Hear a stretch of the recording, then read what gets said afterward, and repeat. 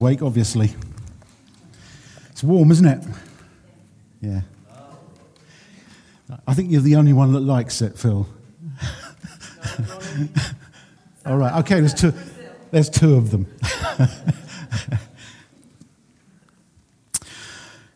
I've been thinking and praying, and I spoke at somewhere during the week, a couple of weeks ago, about those pivotal points in Scripture, and we can think about them in the New Testament. We can think about the sort of the confession of Peter at Caesarea Philippi, that moment where Jesus says, "But who do you say that I am?" And they say, "You are the Christ, the Son of the living God." And that almost the whole gospel sort of pivots on that moment because it changes. And from that moment, Jesus then sort of moves on. We might think in the book of Acts, maybe the conversion of Paul or the Council of Jerusalem. There's those pivotal moments where things change. And that got me thinking about, so where are those pivotal moments in the Old Testament? And I came back to a passage that I know quite well. It's sort of been an important one. I'll tell you a little bit. I think I've told the story before, but I'll tell you a bit about it in a moment. It's in 2 Samuel, and it's the moment where having gone through the sort of Abrahamic and the Mosaic covenants, we get she's sitting on the floor. We get the Davidic covenant. This is where that moment where the house of David is sort of set, is prophesied and given. And so if you want to turn to 2 Samuel chapter 7, I'm just going to read the first 17 verses. 2 Samuel chapter 7 verses 1 to 17. After the king, that's King David, was settled in his palace and the Lord had given him rest from all his enemies around him, he said to Nathan the prophet, "Here I am, living in a house of cedar, while the ark of God remains in a tent." Nathan replied to the king, "Whatever you have in mind, go ahead and do it, for the Lord is with you." But that night the word of the Lord came to Nathan, saying, "Go and tell my servant David, this is what the Lord says. Are you the one to build me a house to dwell in? I have not dwelt in a house from the day I brought the Israelites up out of Egypt to this day. I have been moving from place to place with a tent as my dwelling. Wherever I have moved with all the Israelites, did I ever say to any of their rulers, whom I commanded to shepherd my people Israel, 'Why have you not built me a house of cedar?' Now then, tell my servant David, this is what the Lord Almighty says. I took you from the pasture, from tending the flock, and appointed you ruler over my people Israel. I have been with you wherever you have gone, and I have cut off all your enemies from before you.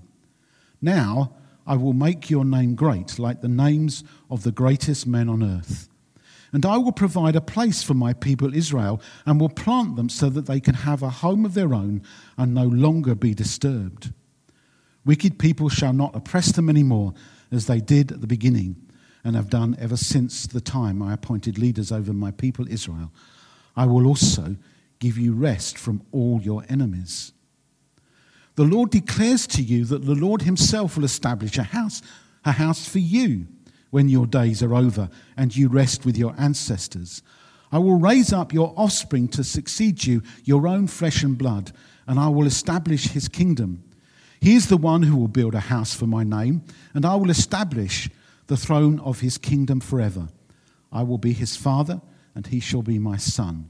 What he does wrong, I will punish him with a rod wielded by men, with floggings inflicted by human hands. But my love will never be taken away from him, as I took it away from Saul, whom I removed from before you. Your house and your kingdom shall endure forever before me. Your throne shall be established forever." Nathan reported to David all the words of this entire revelation.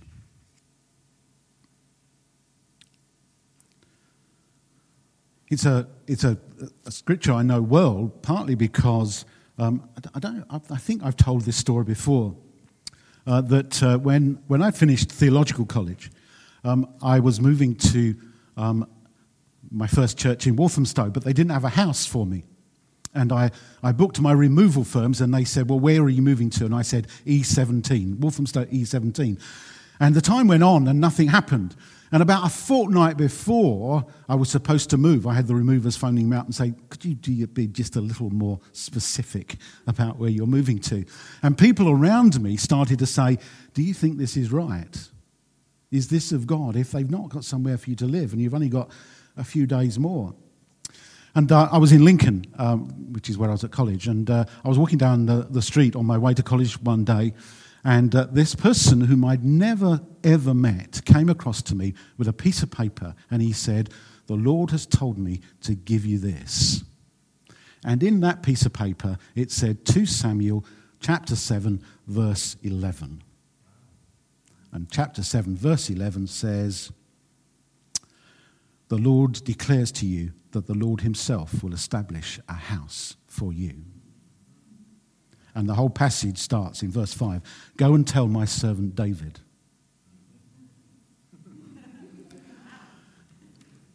Within a few days, they found a house, and I moved on time. So this is the passage that's sort of close to my heart.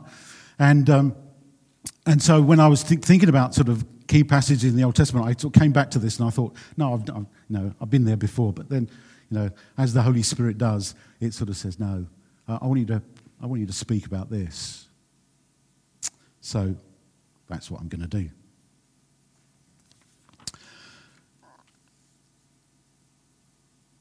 We've recently been celebrating the Queen's Platinum Jubilee, haven't we? The 70 years. King David didn't reign for that long. It was in terms of the Queen, it was just 40 years. But his kingdom, God says, lasts forever. And because we know that Jesus came in the line of David. And that was what God was speaking about here. And this was the moment in the Old Testament where it sort of moved from that as I say, that sort of, the people of Israel had sort of they moved into the promised land, they got themselves established. Now they had a king, and David had taken the throne. And now it's almost God says, right, okay, now we'll draw a line here, because we need to move on. We need to look to the future, to the time when I will bring the Messiah. And this is the sort of the verses that the Hebrews would look to in terms of that promise of the Messiah.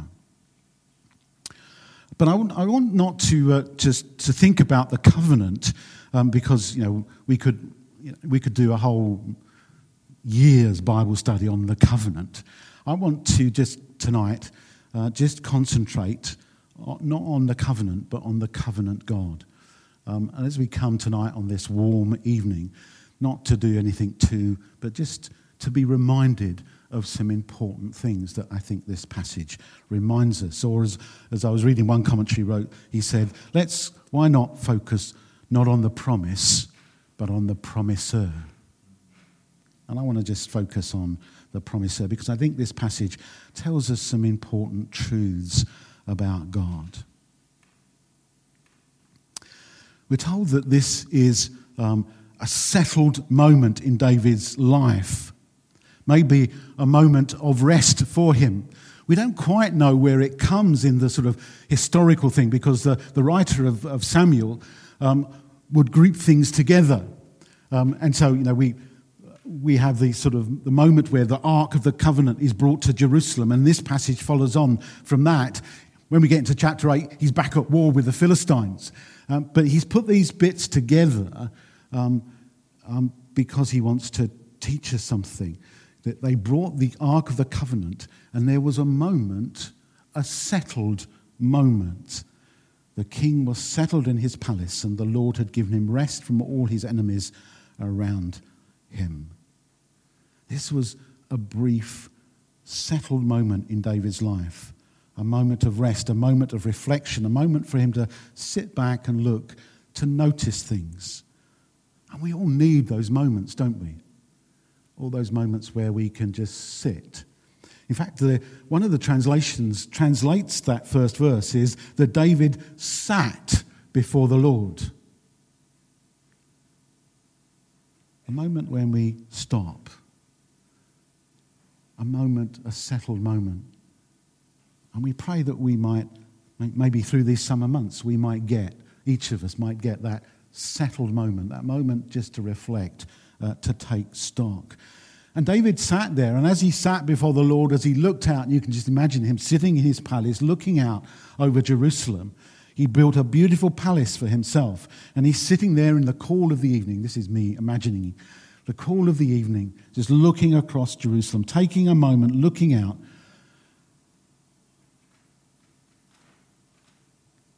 Perhaps reflecting on his life, how going back to when he was a teenager, when he was that shepherd boy, where he was called to be king, and then the experiences he'd had through that as he tried to serve Saul. I read that someone worked out that Saul had tried to kill David on 16 occasions. That's what he'd been through. But eventually, the Lord had brought him to this place where he had given him rest from all his enemies around him. Yes, there were things ahead. In fact, it's only a few chapters ahead, and we get to chapter 11, and we all know about chapter 11 and Bathsheba, don't we? But this was a moment in David's life. This was a moment, a settled moment, where he sat before the Lord, where he could see how God had fulfilled his promises, that he could rest in his presence, have that moment of intimacy with God. And how we long for those moments, aren't we? Those moments of feeling safe and settled. I read recently an old Jewish story about a young boy named Mordecai who refused to attend school and refused to study Hebrew. Whenever his parents tried to make him read the Torah, the Word of God, he would sneak away and go and play on the swing or something like that.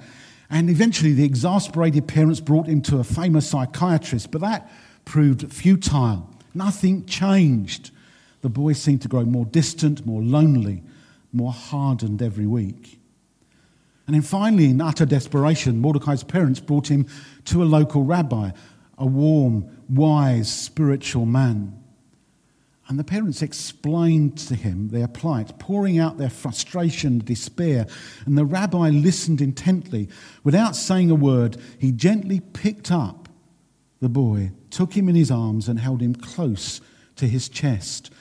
The rabbi held Mordecai close enough and tight enough so the boy could feel the safe, rhythmic beating of the rabbi's heart. Then, without a word, he handed the child back to his parents. And from that point on, Mordecai listened, studied, did his Hebrew as he was told. He'd had that moment of intimacy, that moment of feeling safe, that moment of hearing the heartbeat. And there's a moment where David hears the heartbeat of God in this safe moment, this moment of intimacy. He hears the heartbeat of God. All that happened to him, he drew near to God.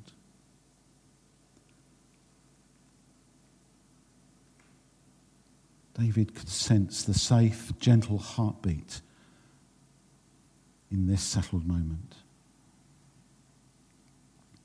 But in this moment, he then comes up with a plan. We're very good at that, aren't we?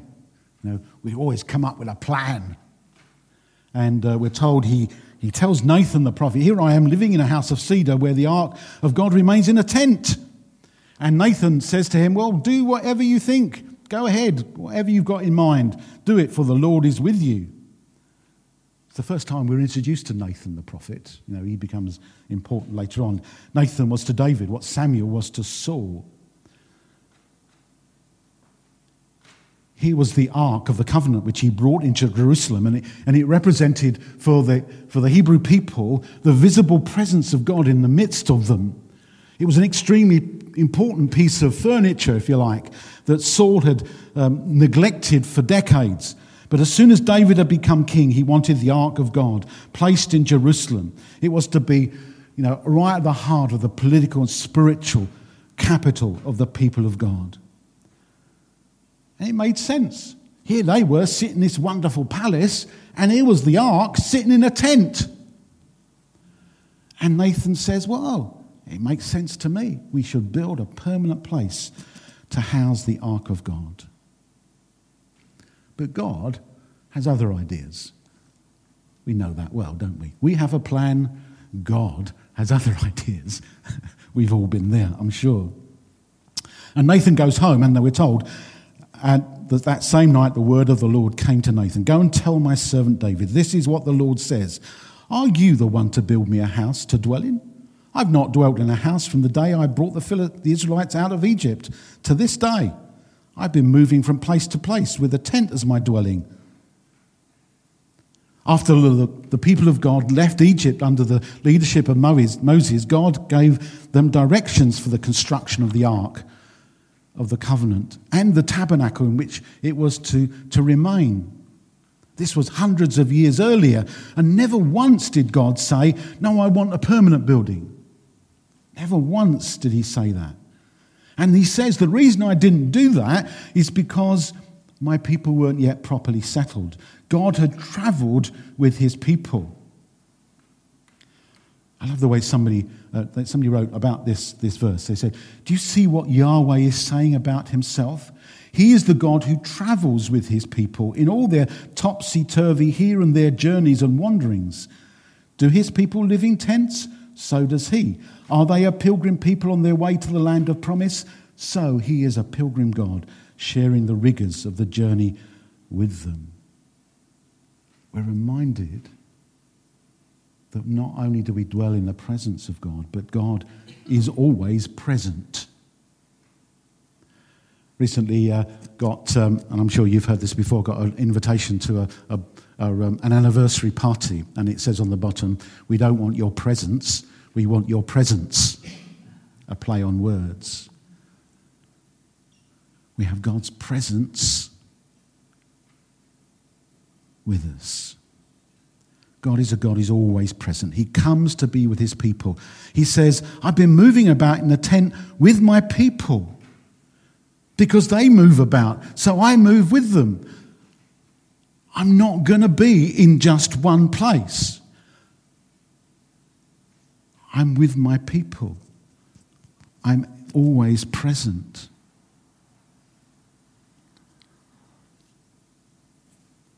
God is our constant presence in whom we rejoice. He travels with us. He isn't remote and distant, sitting on a cloud somewhere. He will be ever limited to a particular time or space. And the incredible thing, he has never a more important place to be than with us, with his people. Again, I read a story recently about a former Speaker of the House of Representatives in America. And the teenage daughter of one of the reporters that he knew had died suddenly. And the next morning, the reporter heard a knock on his door. And he opened it, and there was the Speaker standing before him. And he says, I just came by to see what I could do to help. The reporter, stuttering and trying to recover from his surprise, indicated he didn't think there was anything the Speaker could do. They were in the process of making all the arrangements. And the Speaker said, well, have you all had your coffee this morning? And he confessed, no, they hadn't had time to do that. Well, at least I can make the coffee, he said. So he went in and made his way to the kitchen in search of the coffee. And while he was out there busy making the coffee, the reporter suddenly remembered that the Speaker on that particular day, on that particular morning, had a regular weekly appointment at a particular place. And so he goes in and said to him, Mr. Speaker, aren't you supposed to be having breakfast with the President in the White House this morning? And he says, well, I was. But I called the President and told him that I had a friend who was in trouble and I couldn't come.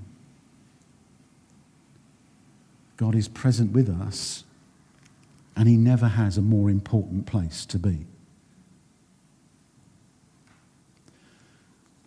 The third thing that we learn from this passage is something we know well: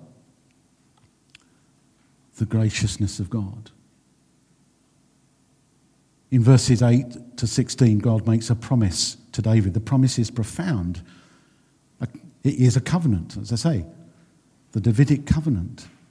And the Hebrew text of verses 9 to 15 contain 10 I will statements by God.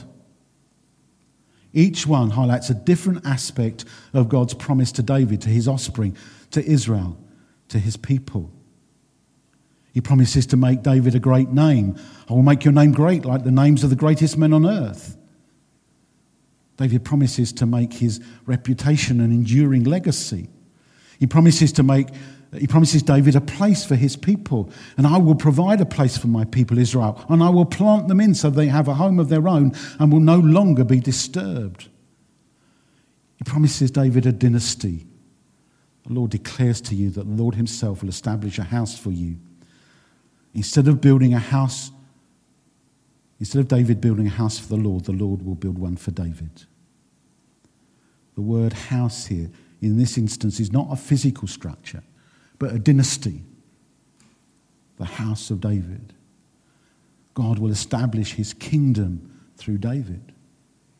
And we know that's what Jesus is all about. That's what Jesus is all about. This is the amazing grace of God at work.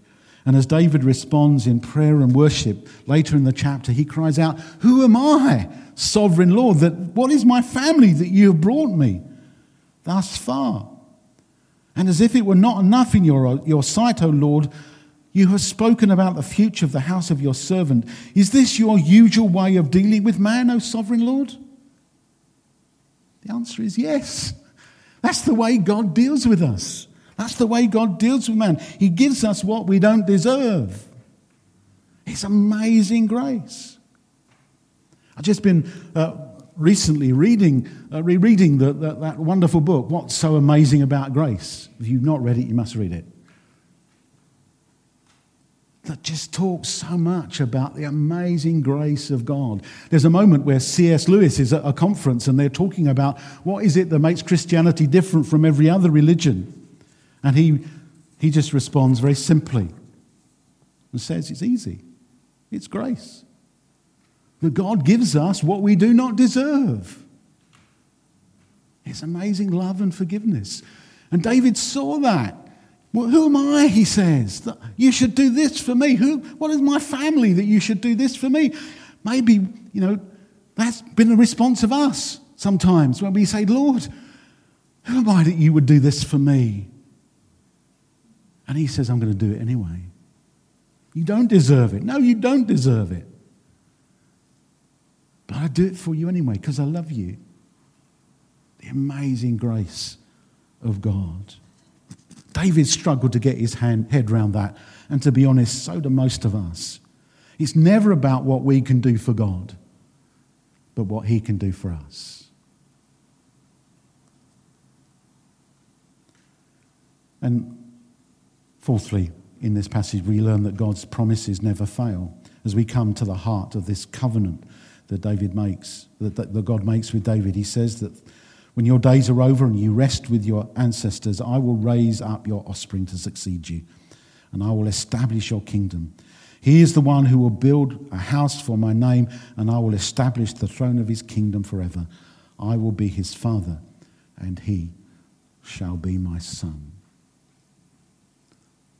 Do those words echo somewhere?